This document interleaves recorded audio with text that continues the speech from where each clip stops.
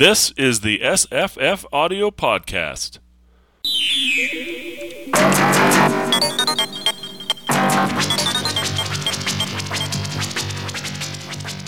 I'm Scott. I'm Jesse. I'm Tamahome. Hello, everybody. Hello. Howdy. Hey, I've called you all in here today to talk about one of our ongoing series of Philip K. Dick stories. This one's called Upon the Dull Earth by Philip K. Dick himself. And I sent you a PDF of the original publication in the magazine, which I thought when I was reading the story a while ago, I think I mentioned this, that it was from the later part of his career, but it's actually not. It's from 1954, which is actually the second year of his publication. So I thought all the literary sort of qualities had flourished as he had grown as a writer, but apparently it didn't take him very long.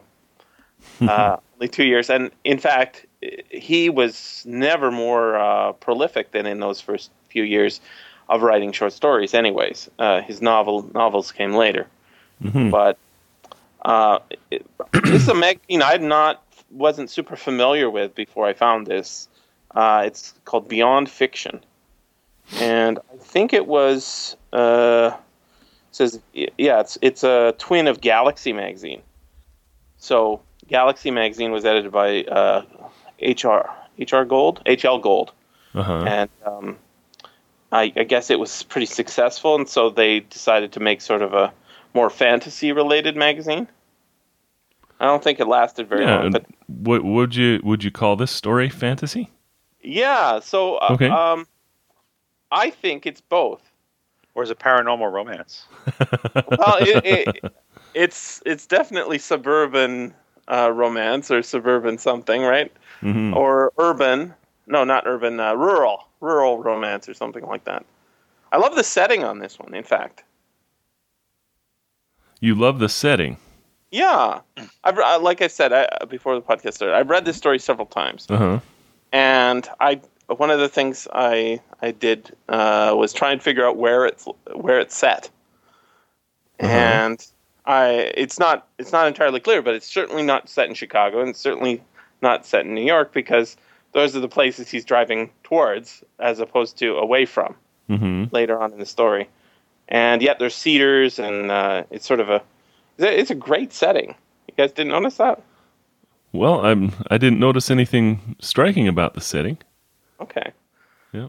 Well, okay. Why don't we?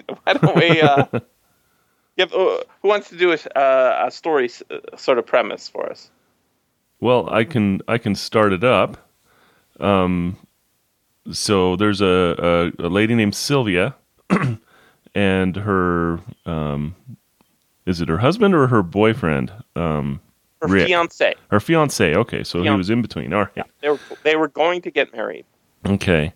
But she is trying to summon some angels. I guess I'm unclear as to exactly why she's doing so. As I talk about it, this is the first time I've tried to describe the story to somebody.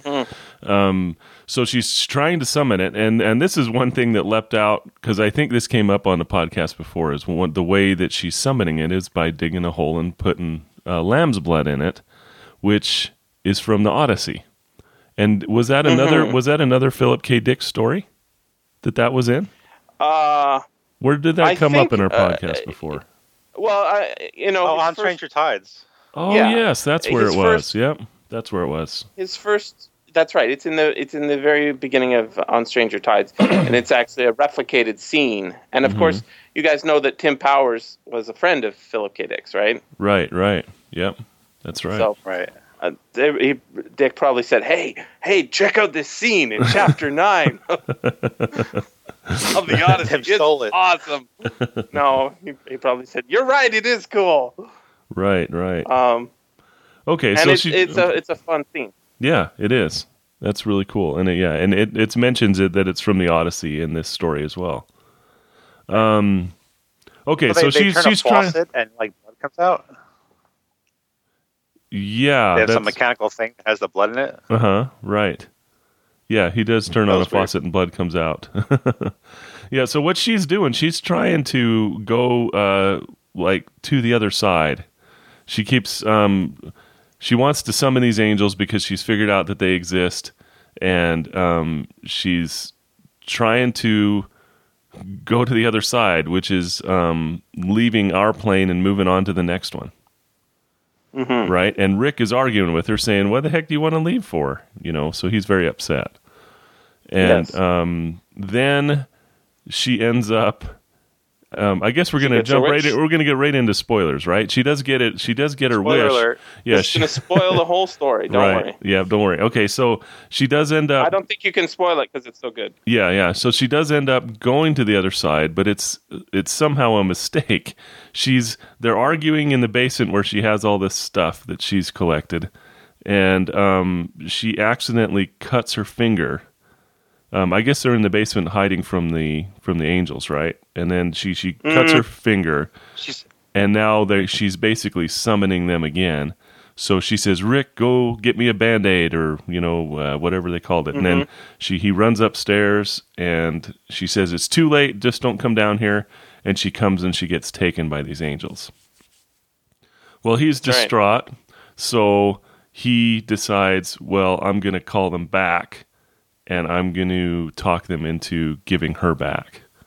So he does so, and the conversation between him and the creatures when they're not lit up, that's kind of a striking scene too.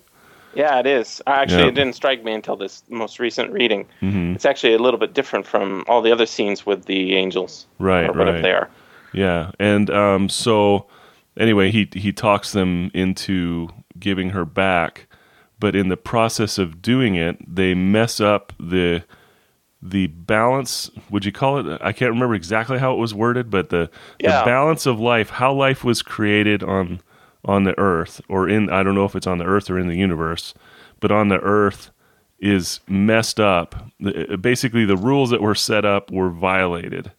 So her coming back in that direction, it's kind of like entropy. You can travel in one direction easily, but you can't come back the other way without consequences. So when she comes back, it messes up reality, I guess is what you'd say. Yep. How's that? That's pretty good. Okay. That's pretty good. All right. That's pretty good. There's lots of... would you... go ahead. I was going to say... she cuts herself when she's dragging out her coffin or something. That's right. She's like laying next to her coffin or using her coffin. She's leaning up against it. And then he's kind of offended. He's like, don't lay there. And he picks her up. And as she's getting up, she cuts herself on a nail. Yeah. So, the imagery there. Yeah, she says it's her cocoon and she's going to turn into a butterfly using a coffin. Right. That's right.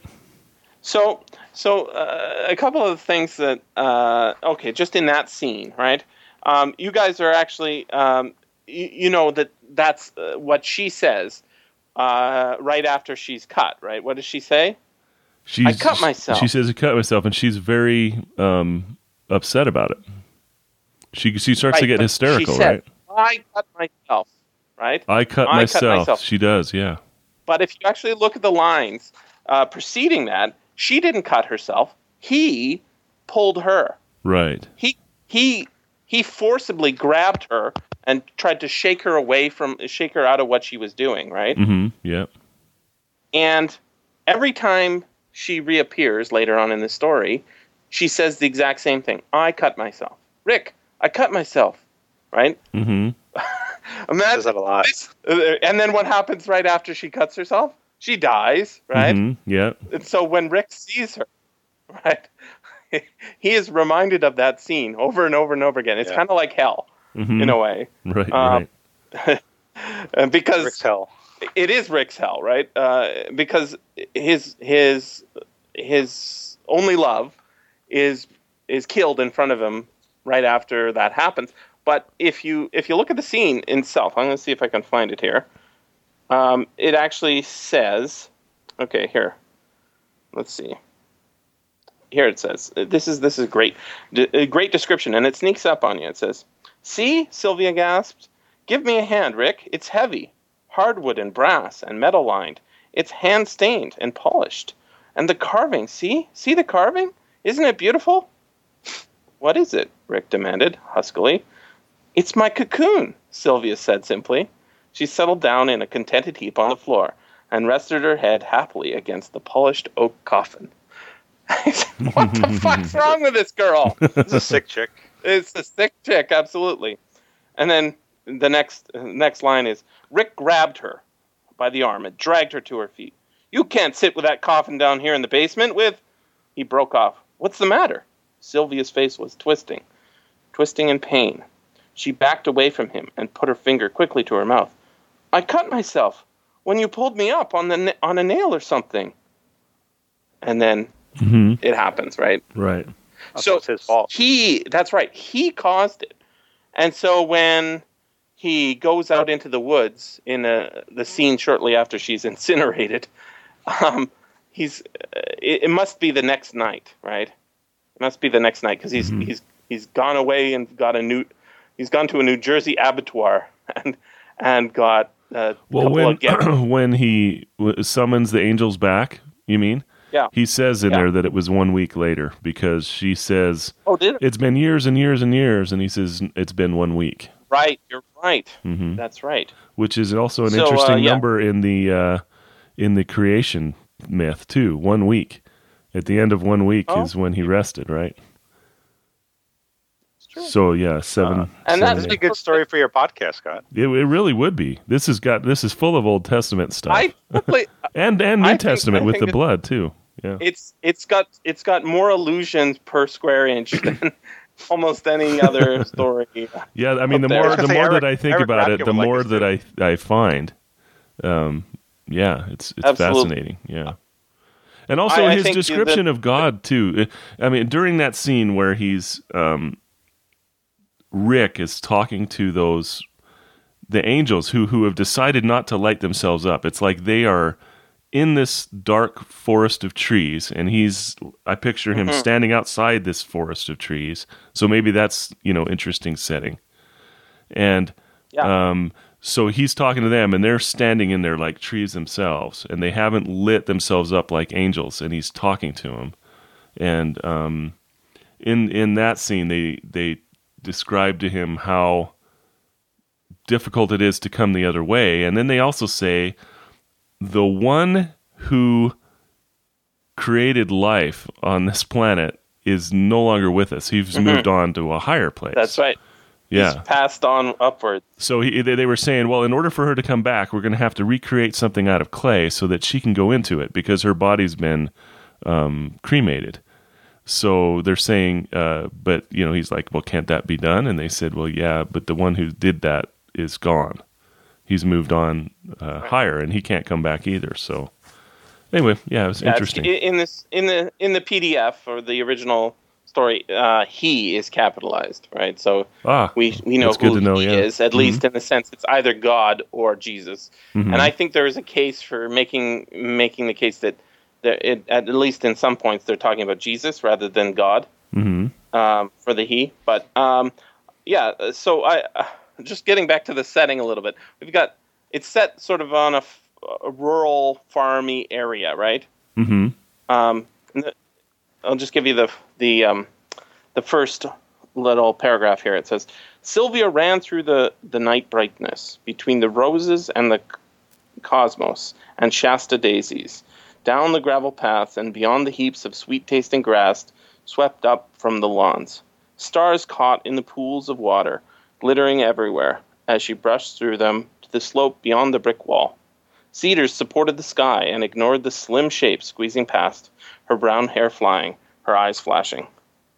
And then we get the contrast of sort of, she's like a nymph or something running through the forest, and then we've got this very sort of elvish description, right?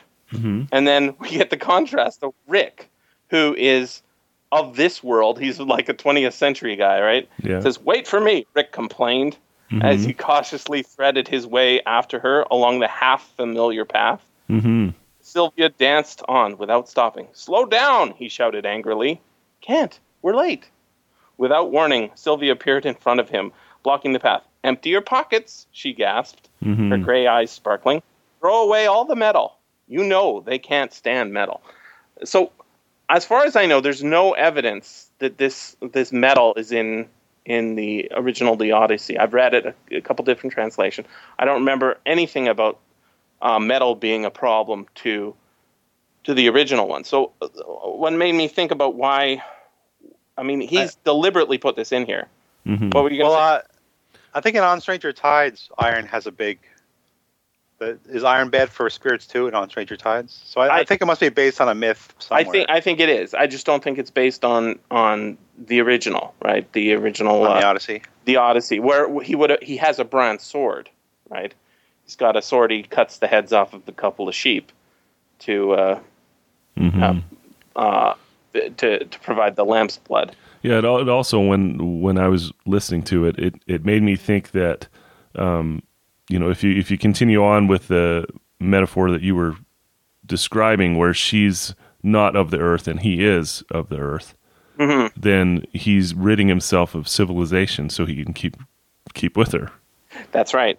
Yeah, that's right. And the way the family, she's got a whole family, right? She's got two sisters, a mother and a father, who are all living in the same house with her.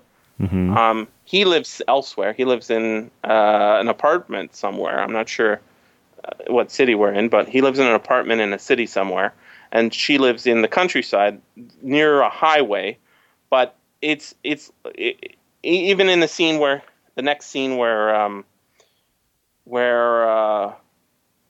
Rick is doing the summoning by himself, and he does it very crudely, right? He doesn't have the elaborate system she's set up. She's got lamb's blood that comes out in a wooden, but in a wooden pipe, right? Because she can't have anything metal, and it's got a wooden spigot, and it's got an elaborate cooling system that's in the basement, right? And she's very deliberately figured out a way to do something very primitive over and over again out in the garden. What does he do? He buys a couple of gallon drums of blood from a New Jersey abattoir, pours them into the pit, and then chucks them off a little knoll or something down into the trees. Right? Yeah.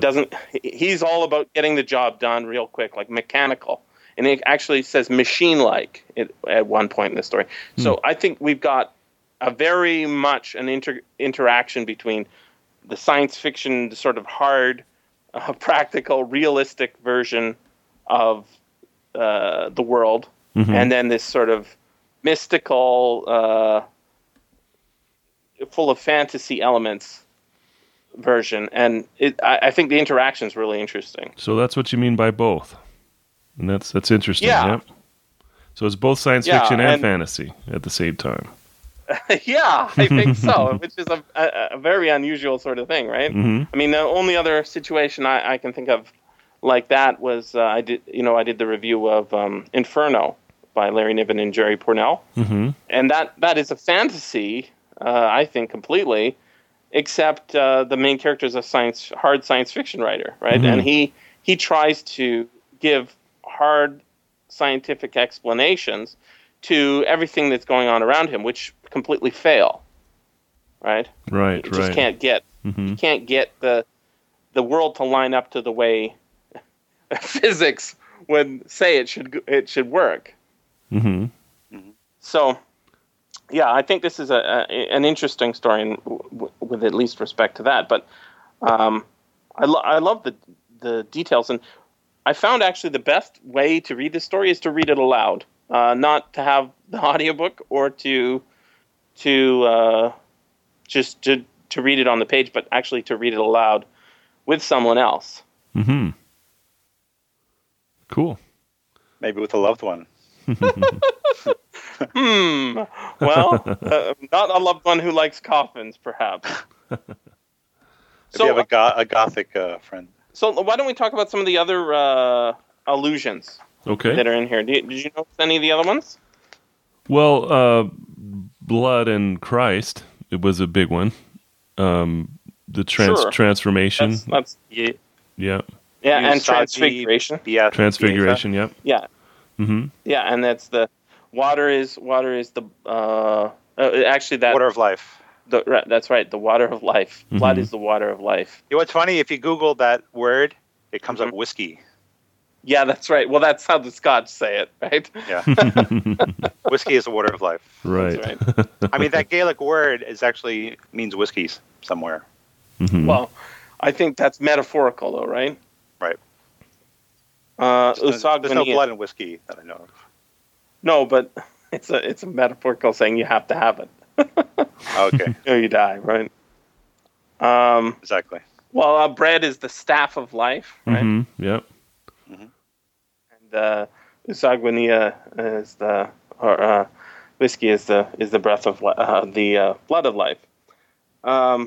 So some of the other ones included. There was there's all the references to the cocoon, right? Mm-hmm. The cocoon. She's and she calls Rick a worm, and she says we're all worms, right? And we become.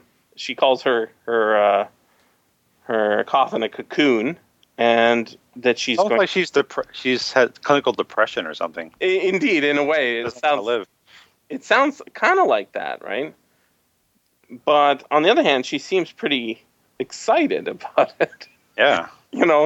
Usually when you think about people who are wanting to kill themselves, they're not excited to die. They're doing it because they don't like living, rather than they are excited about death. Oh boy, my death's coming. It's like, no, it's kind of like a YA novel almost. Mm-hmm. Well, yeah, I figure she must be late teens, very late teens, because she's still living with her family. Yeah, and, I think it said in the story she was 19. I think it said that. Did it? Yeah. Oh, I'm almost positive, yeah. Yeah, I wrote that down too. Wow. Okay. Nice. And she attracts the angels. She has some special power. Right. Yeah, she said when she was 7 years old, she tripped or something, and she cut her hand, and her mitten was full of blood, and she saw the angels, right? Mm-hmm. And then ever since then, she's been obsessed with them, and so that's one of the things that she references. She references a bunch of things, including Valkyries, right? Right. She says the Valkyries are the same thing as these angels. It doesn't actually say angels until quite late into the story. Yeah, he calls them insects almost. That's right. Like the aliens from the Hanging Man. And and you remember when she's burned to death. Her corpse is curled up, and then the word that stood out to me was husk. Right, it's a empty husk, and then she's transformed into the angel. She's left her old body behind. The chrysalis is gone, and now she's transformed into the butterfly or the insect. And it was pretty hard. But there's other ones. She says she's a saint or a martyr, almost like Joan of Arc, maybe. That's right. He calls her a witch. Yeah. And she says, "No, I'm a saint." Calls her a witch, and she says, "No, I'm a saint." Yeah. So that's one I like to look up. But here's some more. She says, "If they send me back and something went wrong," she broke off and then continued. "If they make a mistake, I might be lost between the two regions. I might be absorbed by the free energy. It seems to be partly alive. It's not understood." And then she gets cut off here, but this is interesting. "Remember Prometheus and the fire?" "I see," Rick said, as calmly as he could. Right. Prometheus stole the fire from Zeus, and then he had him carry a rock and have a crow eat his gizzards every night, and then they would grow back. I think it was his liver. Liver, that's right. And it would regrow. No, it would eat during the day, and it would regrow overnight. So he's endlessly tortured forever and ever. Which I think we get towards the end of the story, don't you think? Sort of a similar version of that? When she's...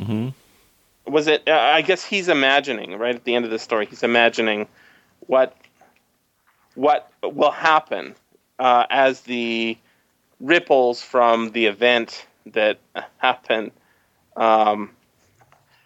ripple out into the rest of the world. It says, it would cross the ocean. Soon it would take over the whole world. Africa would be strange. Crawls of white-skinned young women, all exactly alike, going about primitive chores of hunting and fruit gathering, mashing grain, skinning animals, building fires, and weaving cloth, and carefully shaping razor-sharp knives. In China, he grinned inanely, she'd look strange there too, in the austere high-collar suit, the almost monastic robe of the young communist cadres. Parades marching up and down Main Street of Peiping, row after row of slim-legged, full-breasted girls with heavy Russian-made rifles, carrying spades, picks, shovels, columns of cloth-booted soldiers, fast-moving workers with their precious tools, reviewed by the identical figure of the elaborate stand overlooking the street, one slender arm raised, her gentle, pretty face expressionless and wooden. It's like the world is colonized by this, right? And he seems to overtake it at one point, and then it catches up, and then he overtakes it again, and then it just passes him completely right at the end, right? Mm-hmm. Mm-hmm. So, what do you think's going on? Is this all going on in his head? Did that occur to you at all, or is this? Is it like the? No, it did not occur mistake? to me. Yeah, it didn't occur to me that it was going on in his head. But in a Philip K. Dick story, I probably should have considered that. But I didn't feel that was the case. Well, I don't think that's strongly a possibility. But there was a couple things that made me think that. One was at one point he's driving through I think a suburb of a small town, and let's see if I've got it here. Maybe not. He's driving through the suburb of a small town, and he sees a couple of children walking to school, mm-hmm. and there's a dog behind them, sort of very happily dancing, chasing after them. And of course, the two children are exactly identical, and they're Sylvia, right? Mm-hmm. And the dog doesn't mind. Oh, the dog doesn't get Sylvia's face? No, the dog didn't get Sylvia's face, right? So it's only people that are affected, but men and women are affected, and children. And then I was thinking, well, that's strange. The dog doesn't mind. But then, he picks up a hitchhiker. And I think he picks up the hitchhiker to test, not because he wants to pick up the hitchhiker. He picks him up as like a guinea pig, sort of.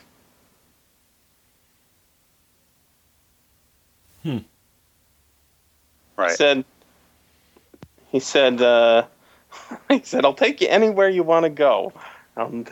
He says, I'm going to Chicago. And he says, yeah, I'll take you there. That's 200 miles away, he says. And he says, that's okay. I'd take you to New York if you wanted to go there. He's desperate. Mm-hmm. Desperate. So at first he was desperate to get her back, but then I guess he didn't want her to be. It was too much for him, and then he didn't want her anymore. Well, yeah. As soon as they go into, I guess they're outside. Betty Lou and he are outside arguing as to whether Sylvia should come back or not. And then Sylvia comes back into the body of Betty Lou, right? Mm-hmm. And then they go into the kitchen to see the family, and the family is all turning into Sylvia as well. And this freaks him out, and he runs out of the house. And then Sylvia starts. I thought it was Sylvia was chasing him at first, but actually it's just Sylvia's colonizing the world, right? And then he doesn't want her anymore. That's the thing, right? So you're killing me, man. It's too much. I need some space. Well, here's that scene. He left the town behind. The car slowed under him as his foot slid heavily from the gas pedal. Two of them walked across this level field together. They carried books, children on their way to school. Repetitions, unvarying and identical. A dog circled excitedly after them, unconcerned. his joy untainted. The dog doesn't care. The dog doesn't care at all. Huh. Now, if the dog had Sylvia's face, that would be cool. I think it would be distracting, but I think it shows. I think it shows that, like when the kid gets in the car, right? He's acting like a madman. The kid says, "Slow down, right? You're driving too fast." And he says, "No, I know exactly how fast I'm going." And let's see what it says. Then he turns into Sylvia, the kid. Here it is. It's 200 miles. Fine, Rick said. He steered over to the left lane and gained speed. If you want to go to New York, I'll drive you there. You feel all right? The youth moved away uneasily. I sure appreciate the lift, but he hesitated. I mean, I don't want you to take you out of your way. Rick concentrated on the road ahead. His hands gripped hard around the rim of the wheel. I'm going fast. I'm not slowing down or stopping. You better be careful, the youth warned in a troubled voice. I don't want to get into an accident. I'll do the worrying. But it's dangerous. What if something happens? It's too risky. You're wrong, Rick muttered grimly, eyes on the road. It's worth the risk. But if something goes wrong? The voice broke off uncertainly and then continued. I might be lost. It would be so easy. It's all so unstable. The voice trembled with worry and fear. Rick, please. And at that point, the kid is no longer the kid, right? He's Sylvia. Mm-hmm. Right? Yep. And so it's like as soon as the kid turns into Sylvia, he stops the car and pushes her out onto the street. He definitely doesn't want to be around her, right? Well, he's messed up life on the earth, hasn't he? Yeah. I mean, that's why I think he's reacting that way. It's either not that like or he's crazy. It's not an aversion to Sylvia. Yeah, either that or he's crazy, and I'm sure he's thinking that too. Yeah. But and he's Prometheus now. Yeah. Well, in a way, but it's a Promethean thing that destroys the world. I mean, this literature is full of stories where a guy goes into the underworld and gets back his dead girlfriend, right? Mm-hmm. Yeah. And in a sense, that's what's going on in this story as well. But she comes back at his prompting. He says, "I'm going to have you back." He says it over and over again in the first third of the story after she goes. He says, "I'm going to get you back, or I must have her back at any cost." He says, "The cost is the world." But when I was explaining this story in class, when we were talking about it in class with my students, I was telling, why is he so obsessed with getting her back? I mean, when somebody dies, it's a tragedy, but you wouldn't destroy the world to get somebody back, would you? Mm. And I said, well, I don't know. Who knows how you're going to feel when it actually happens? That's right. Well, he knows how he feels, right? And we sympathize with his position. But if you listen to the way people talk, right? It's like part of me died. They say when someone else dies, somebody you love dies. It's like part of you has died, and you're mourning your loss because they're not feeling anything, right? They're just gone. Mm-hmm. But you're mourning your loss, and that brought up the original explanation goes back to Plato, and Plato had a story. He talked about how in the beginning of the universe, human beings were one thing. They were picture a sphere, right? Mm-hmm. A sphere that had no needs and no wants. It was just a happy thing. And then we offended the gods. Prometheus, perhaps, is responsible for this. We somehow offended the gods by getting something that was one of theirs, and they punished us. They cursed us for all future kind, so that human beings would be broken apart, and we would have a need for the other half of us that was always missing. So the male and the female. Mm-hmm. And as people find each other, you say, "Oh, I found my other half," right? Mm-hmm. You say, "We were meant to be together," stuff like this, right? You complete me. You complete me. All those lines that are so cliche are sort of go back to this initial idea that human beings are not complete until they are a couple.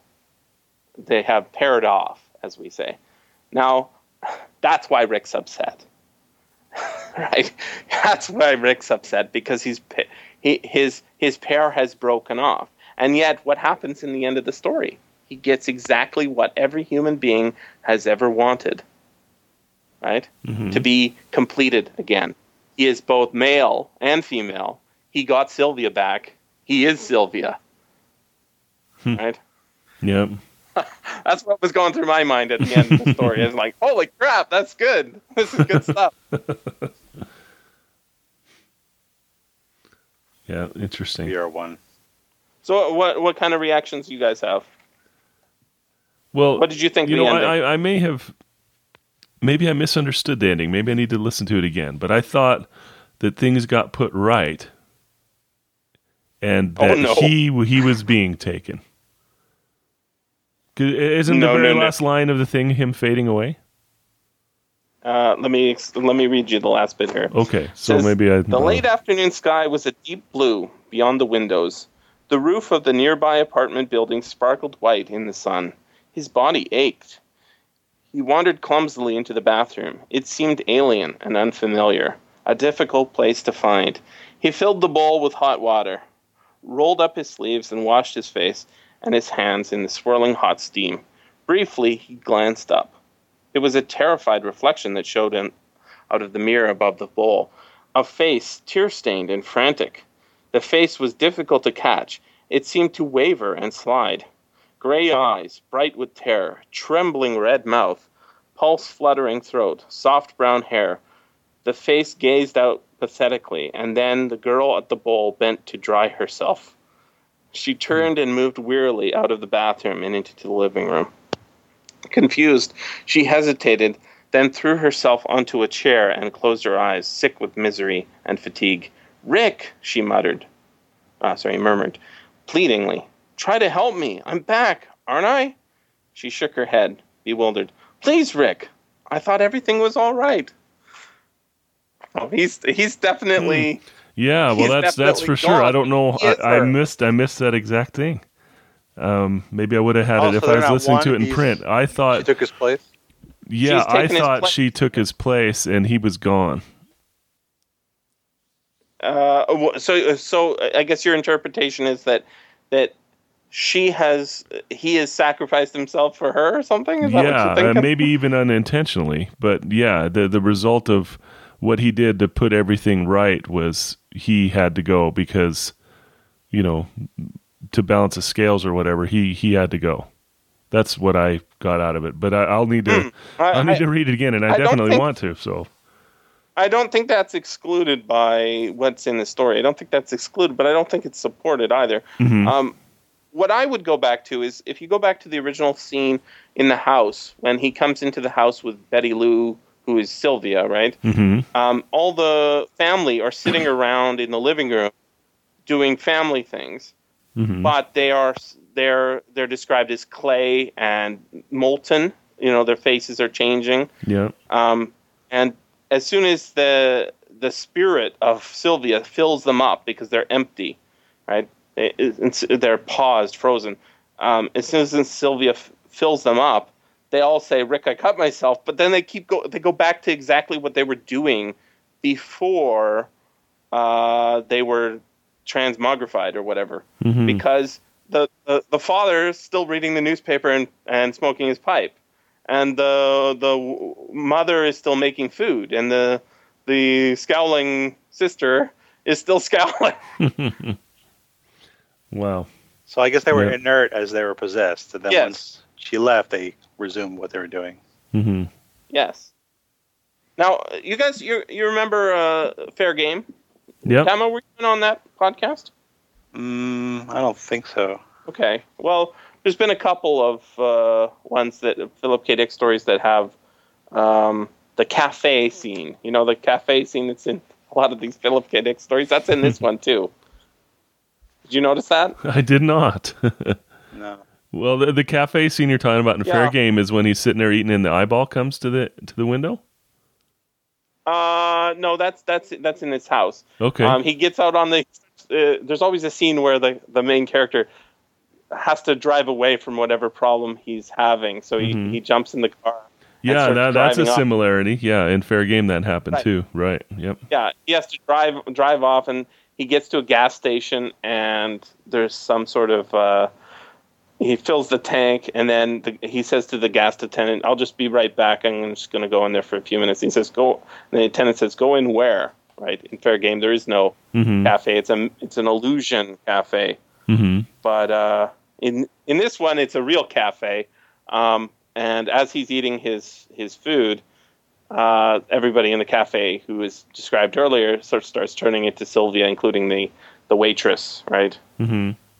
And then he jumps out of the cafe and drives away, trying to get ahead of the ripple effect of her. And that's the sort of thing where I think, that's another possibility where he's crazy. He sort of gets away from his craziness for a while, thinking that everybody's Sylvia, seeing the face of his dead girlfriend and everyone else. But I think it's hilarious that in every Philip K. Dick story of this era that's set on Earth, the main character is always driving across state lines, stopping at a gas station, and filling up his car, and then going into the cafe. It's like the Doves in a John Woo movie. Yeah, pretty much.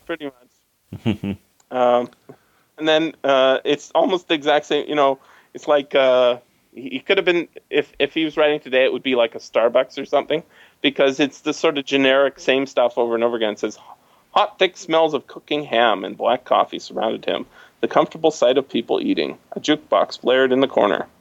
And then he sits down and eats a sandwich that he didn't remember ordering and moves on. But wow. I thought that was kind of interesting. Yeah, it was. So what about the title? I'm interested to hear what you think about the title. Because you've always got interesting stuff to say about the title. Is it the obvious?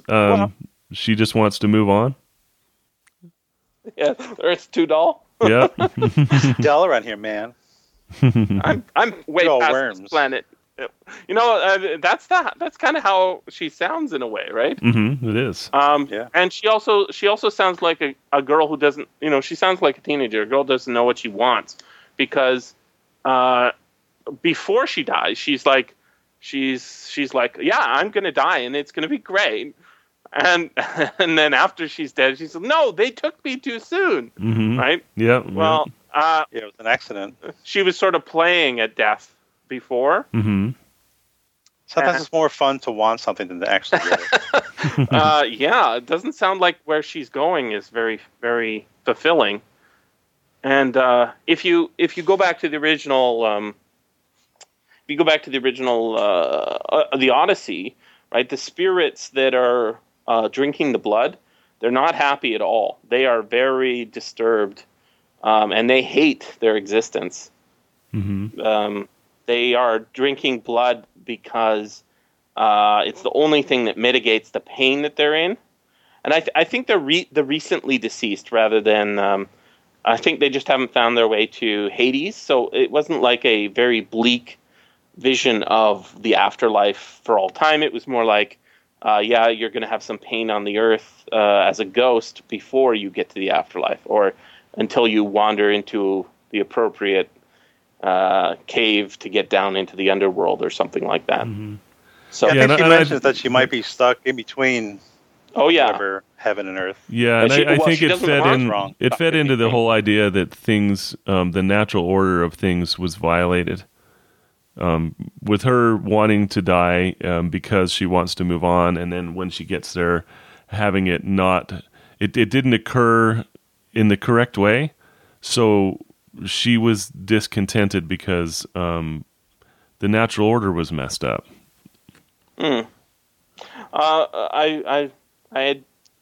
I knew this fact about the title, by the way, that I'm just going to tell you here. Mm-hmm. But it looks like there's a decent Wikipedia entry here. Let me just tell you about the title. The title comes from Act 4, Scene 2 of Two Gentlemen of Verona by William Shakespeare. The line goes, "Then to Sylvia let us sing, that Sylvia is excelling. She excels each mortal thing upon the dull earth dwelling. To her let us garlands bring." So it's definitely directly influenced from this particular play because her name is Sylvia. Yeah. Well, also, but Sylvan, right, means of the wood. Mm-hmm. So I would say, that the cedars and the woods. I mean, I counted at least 6 mentions of flowers in the story, right? Mm-hmm. There's black roses, there's calla lilies, there's posies maybe. There was just, it's full of flowers, and each flower has a symbol, and Shakespeare, whole dissertations have been done on just the flowers in Shakespeare. So it's a very rich story. But let's just see. She's a fairy. Well, it's like in True Blood. It actually kind of reminded me of True Blood in a way, because her family doesn't have the gift. The character's family in True Blood doesn't have the gift that she has. Right. Her brother doesn't have any mystical or supernatural powers. Her father doesn't, but I think one of her ancestors did, right? But in this story, she's saying the same way. As I'm not human. It's just I'm different from you guys. I'm a saint or a witch, right? Mm-hmm. Joan of Arc. Exactly. Both.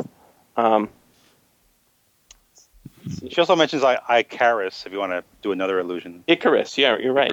Icarus, absolutely. Actually, there's several more that I haven't found in my notes here, but I wanted to look at this. It says the themes in the Wikipedia entry. Old Testament allusions are littered throughout the story. The story assumes that many layers of reality exist. The higher the layer, the more powerful it is. Sylvia states that, quote, "The ladder seems to keep going up and up and up, world after world. These statements constitute a kind of fantastic," it says not really science fictional, "explanation not only of creation but of God's omnipotence. According to them, God is a being who belongs to a higher level of existence and created other beings out of clay with his own hands." Yeah, clay is, that's mentioned about 6-7 times in the story as well. Mm-hmm. Wonder Woman came from clay.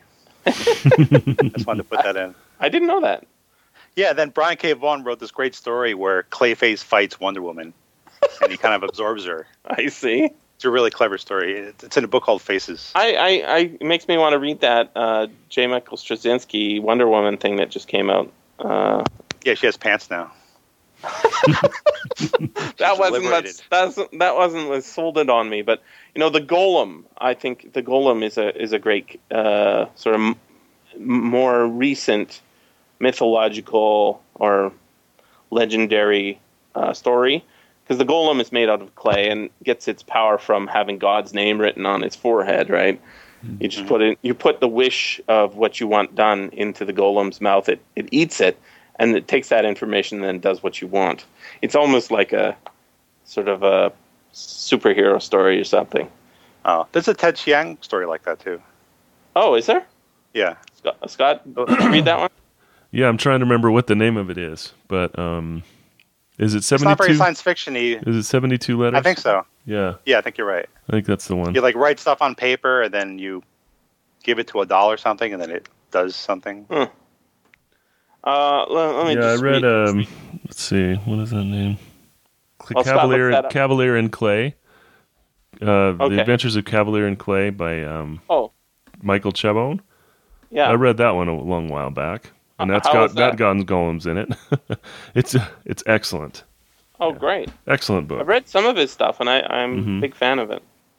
Yeah. I just want to finish this themes thing because this is interesting. It says, The universe of this story seems to be more influenced by Gnosticism than by Judeo-Christian religion, and the beings that look like angels are probably not superior to Sylvia. Whoever has written this Wikipedia entry has put in their own original research here. This is a horror story it is a horror story. That's true.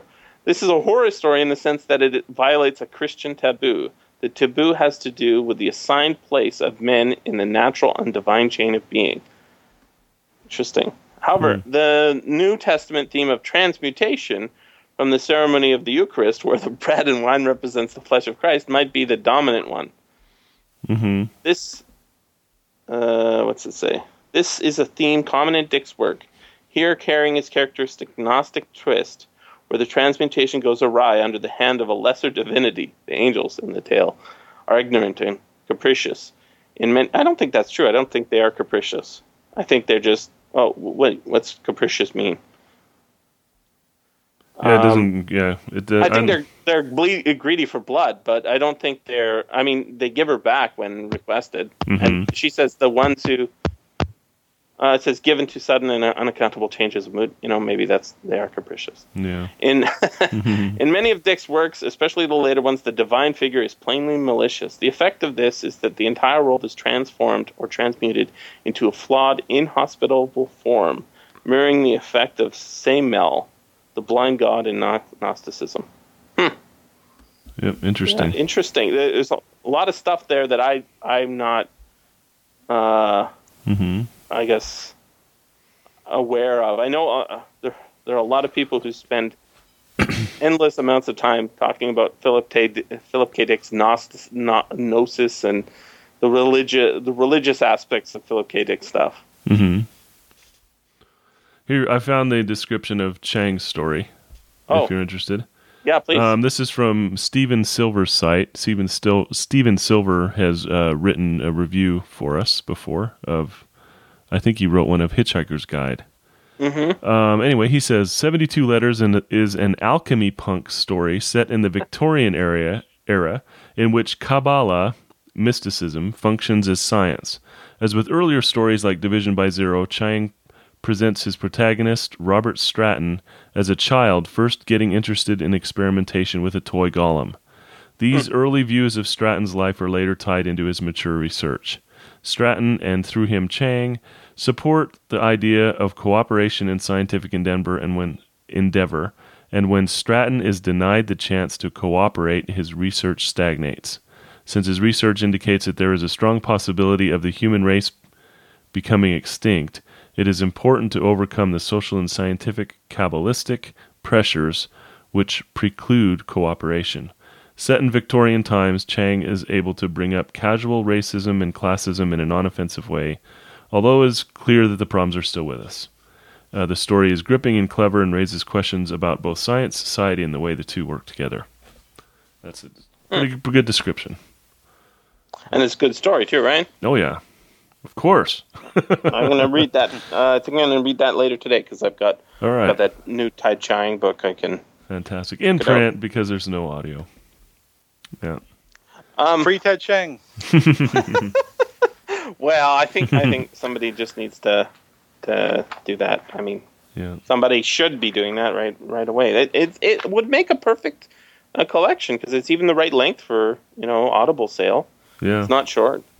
Yeah. Anyways.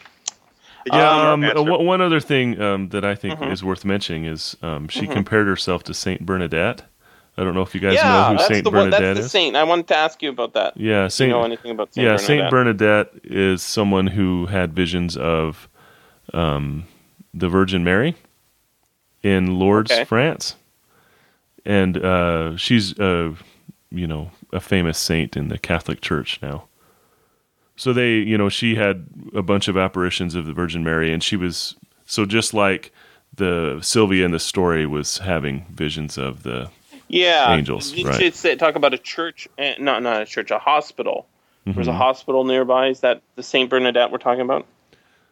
Unless it's a different Saint Bernadette, I don't think so. In Lourdes, France, is where this Saint Bernadette lived, and she was in the 1800s. And then they built a big church. Lourdes is kind of a famous place for Catholics. Yes, it's a pilgrimage place, right? Right. Yeah. Yeah. So I don't recall. I don't know what you're talking about at the hospital. I don't know what you mean. Yeah. Well, I'll see if I can find it. But here's another passage I highlighted that I thought was really nice. Because there's this theme, transformation from a worm into a butterfly, right? And when I read this story with students, I stop it before we get to the actual description of what those things are. I mean, it just says white figures, right? Mm-hmm. Winged white figures that are perfect, and we're getting their description, but we aren't getting a label. And part of the power of you made a note of it at the end. Is Philip K. Dick really cares about the way the story is told, right? Mm-hmm. At the end of the story, we get that the third person switch from male to female, and there's no judgment associated with it other than stating it, right? It's not like we get a description. It's like it's from somebody's mind, but it's not. It's sort of told from the authorial point of view, but we don't ever see inside a character's mind.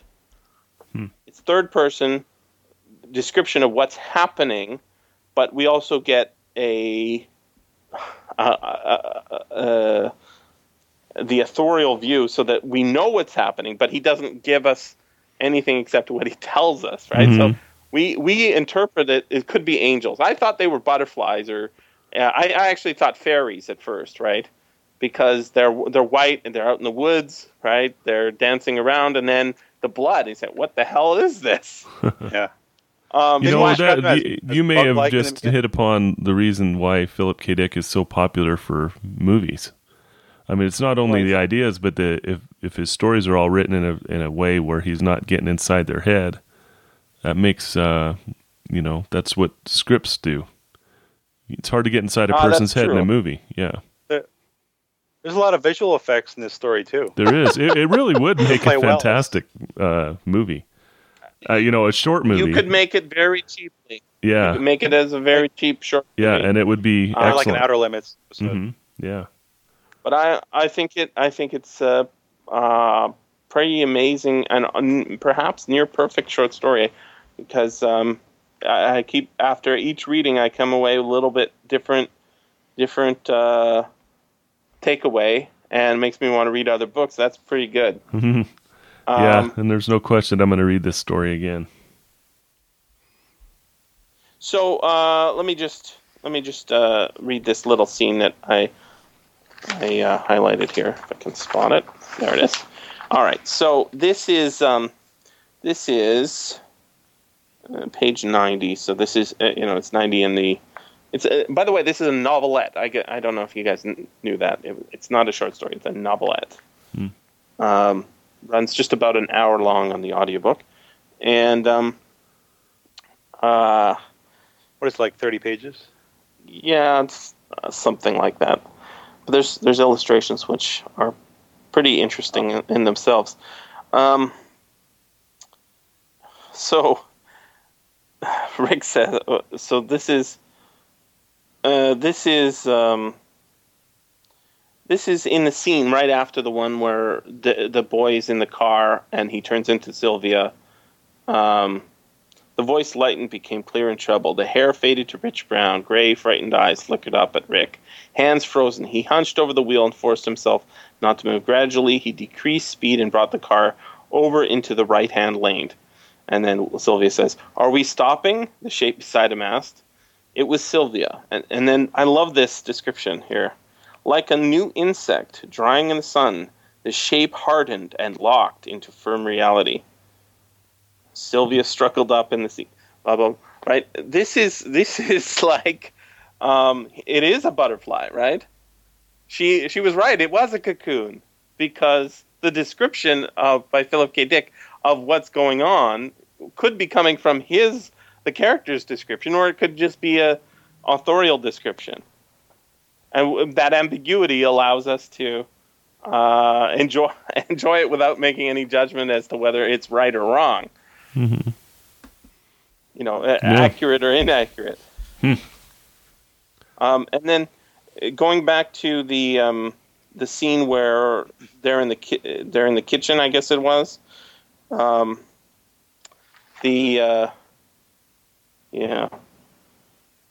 was it? Oh, this is okay. I promise to stop quoting after this. How about that? That's fine. You should do the audiobook, Jesse. Yeah.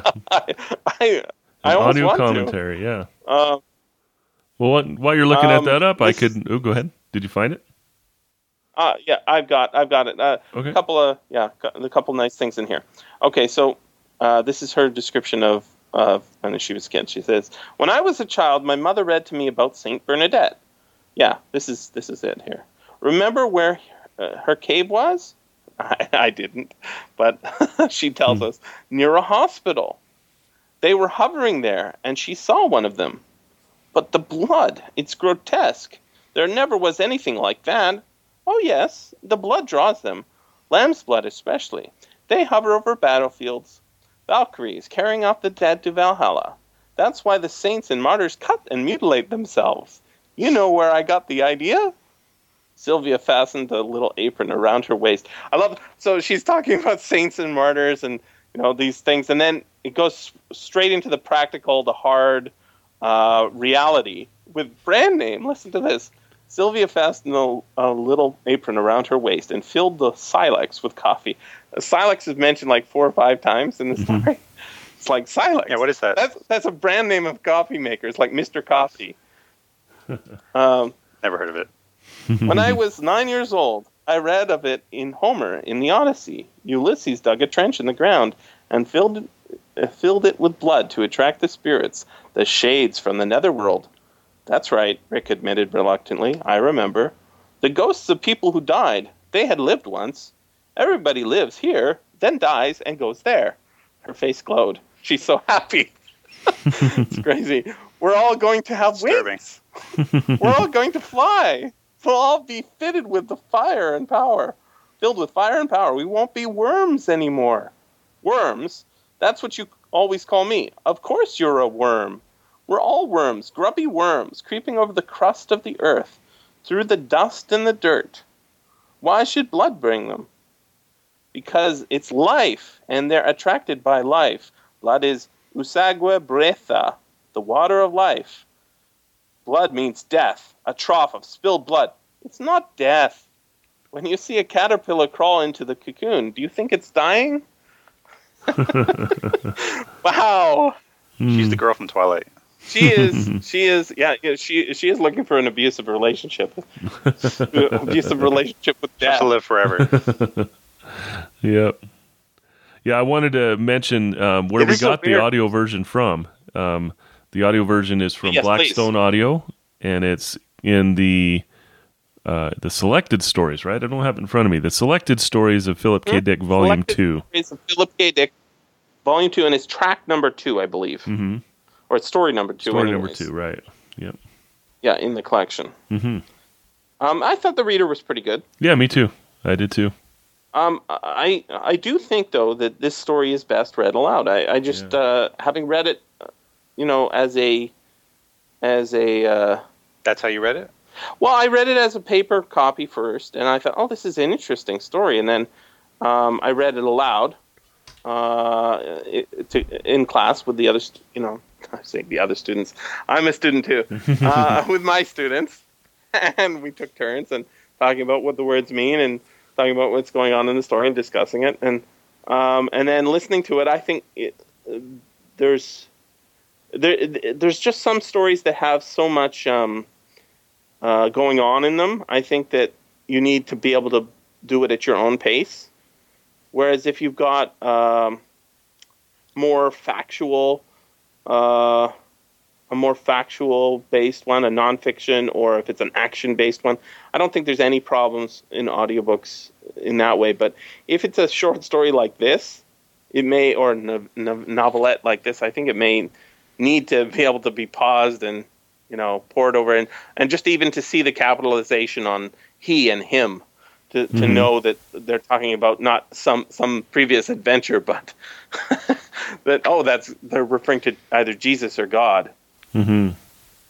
Yeah, when I listen to an audiobook in the car, sometimes I miss a really small detail, but then it totally throws me off, and it's not easy to just rewind it. And yeah, that occurs to me too. On this story, I did. I started it 3 different times.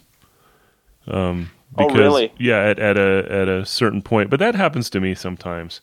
I get distracted. Well, I think there's just so much going on so quickly in this story that you do need to be able to just wait. What just happened? Yeah.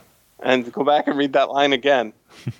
I mean, in making my notes the final time here, I was just comparing the audiobook version to the original PDF of not the original PDF, the original story that I made a PDF out of from the magazine. And there was a couple of I think there was one typo they fixed, and then there's a couple lines they added and a word or two they changed.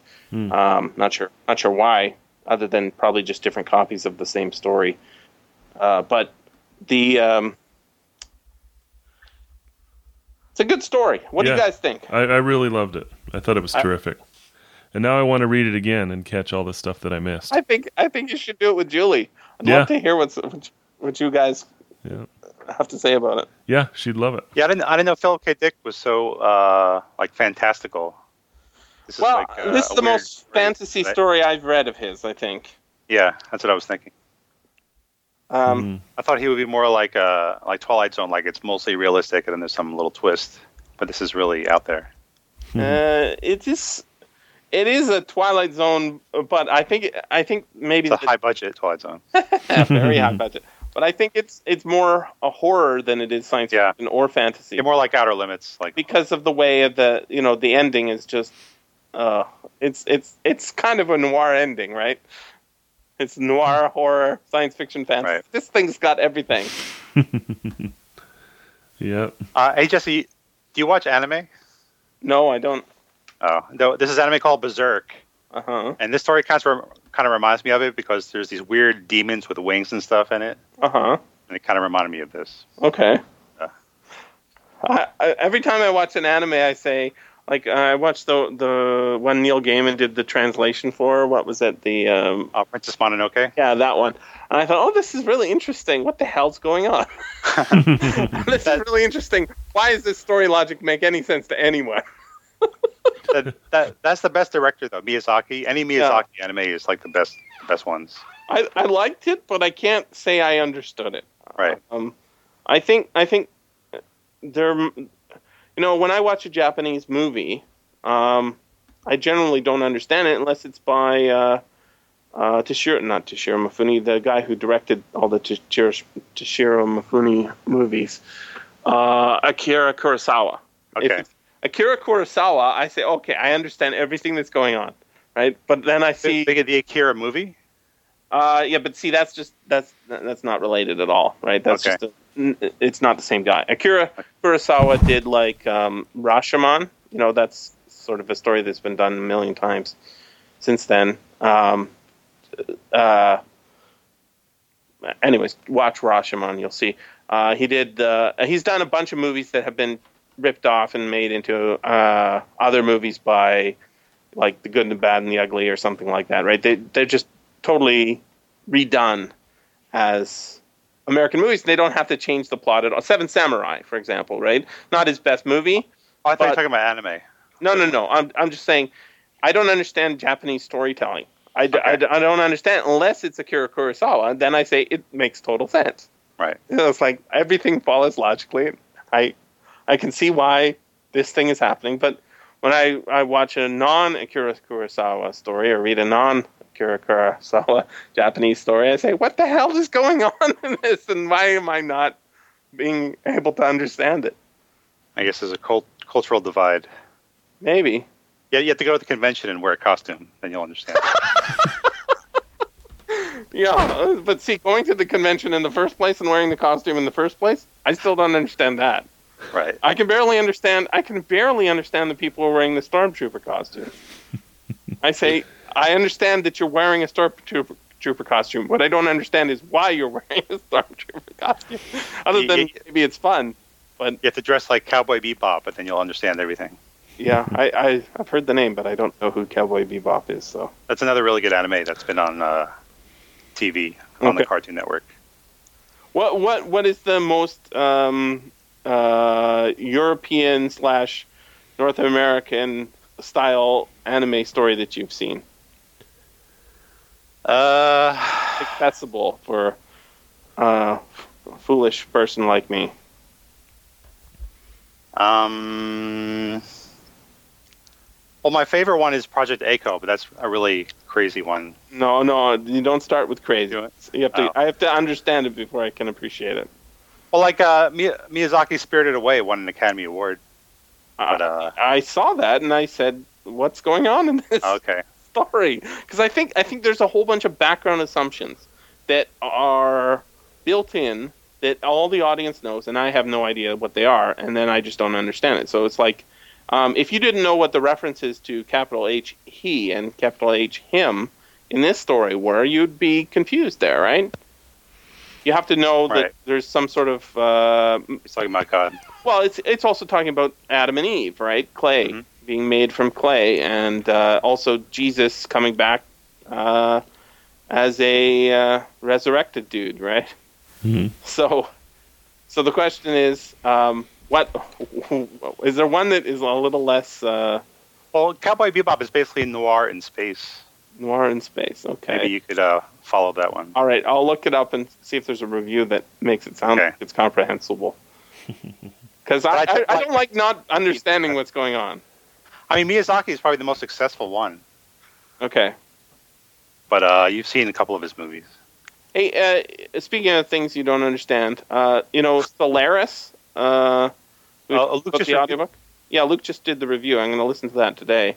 And I'm looking forward to the audiobook, I hope, because I've seen both the Russian version of Solaris and the American version of Solaris, and I didn't understand either of them very well. I understand what the basic plot is. I just don't understand why the things are happening exactly. What's the point?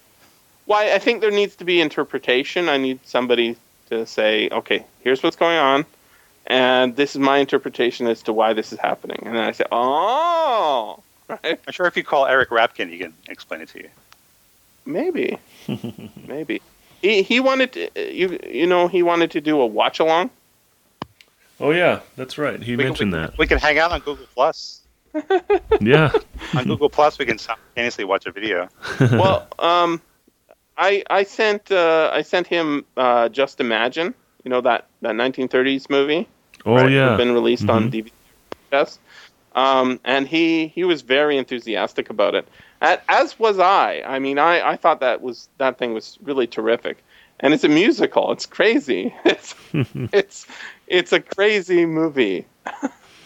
And there's a lot of stuff that, like, if I was trying to explain it to my students, I was saying, okay, so the reason they're having this drinking song and they're making this kind of joke is because this was the era of Prohibition. And then I have to explain what Prohibition is. There's a whole bunch of background assumptions you need to understand when watching it. So, yeah, but we can just put something on the TV at the same time, and then we can record what we're saying. There's a podcast called Hey, Want to Watch a Movie that I've been on. That's how they do it. Everybody puts their DVD and they get to the opening scene, they press pause, and then everybody says, unpause, something like that. And then it's like a commentary track, but... Didn't the MST 3000 guys make recordings that you can play during a movie and then makes fun of the movie? Any movie? Generically? No, I guess like bad movies. Remember that was guys the show, puppets that they used to be on TV? Yeah. I think they have a podcast now where you just play their MP3 during a movie and then it makes fun of the movie. I assume that it's for a specific movie, right? Yeah, for specific bad movies. Yeah, gotcha. Not just any movie. Yeah, it doesn't have to. See, that's the cool thing about a watch-along podcast where you do that. You can do a commentary track on a movie that's not in the public domain because you're not actually using the sound from it, right? Right. So I did one with The Thing, the original. The original. The middle version. Black and white one? Oh. No. The John Carpenter one? No. But there is one podcast on the site that I posted about that has done the original the original movie version of the thing, and then I did one with a bunch of other people on the second version of the thing, and now there's the third version of the thing coming this summer, is it? Soon. Yeah, I saw that. You know, I went and saw Captain America last night. Pretty good movie. Pretty good movie.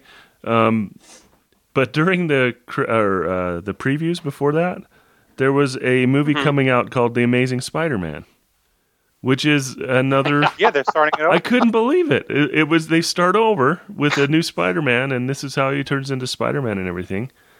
I was just like, you got to be kidding me! Isn't that weird?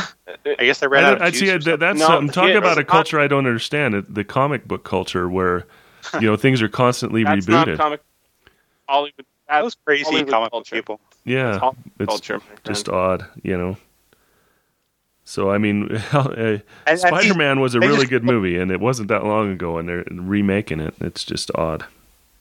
In 20 years from now, they're going to have the movie starts, and they're going to get about halfway into it, and they say, you know what? This movie's already outdated. Let's start it again. Starts halfway. Yeah. Because that way, your attention span will not be... Hey, what I did find out yesterday that was very cool. One of the guys that I was with for this movie, he said, "Yeah, they're making a movie with Iron Man and Captain America and blah blah blah." So I looked it up, and they sure as heck they are. It's called The Avengers, and Joss Whedon wrote it, and he's directing. I didn't know that, so I'm excited.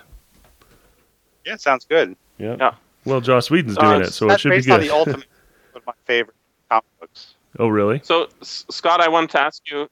Did you know that the Captain America movie will not be called Captain America in all the countries of the world? I did not. I did not know that. Apparently, the Captain America brand, the brand naming America doesn't sell in some countries. So you go to the movie theater and you see Captain America on the top. Maybe you might get pelted. So I wonder what they're gonna. Just the first Avenger. The first Avenger. I see. Yeah. I can't imagine they can change his uniform. It's got stars and stripes all over it. But they'll digitally put in like an Italian flag. There you go. It's interesting because in some countries, like in Germany, for example, they're not allowed to have swastikas in anything that isn't historical reproduction of something that's set during World War II, right? If it's history, then it's okay. But if it's like a video game that's got zombies in it and you've got Nazis, they can't have swastikas. So games like Castle Wolfenstein, Return to Wolfenstein, those games, they have Nazis, but they don't have swastikas. The flags are like non-swastika flags. So it may be a case of it's time to end the podcast. They turn into a checkerboard square instead. It's a case of it's time to end the podcast because we're going to go long. Well, we jumped the shark. We jumped the shark. All right. This has been the SFF Audio Podcast. Please join us at www.sffaudio.com.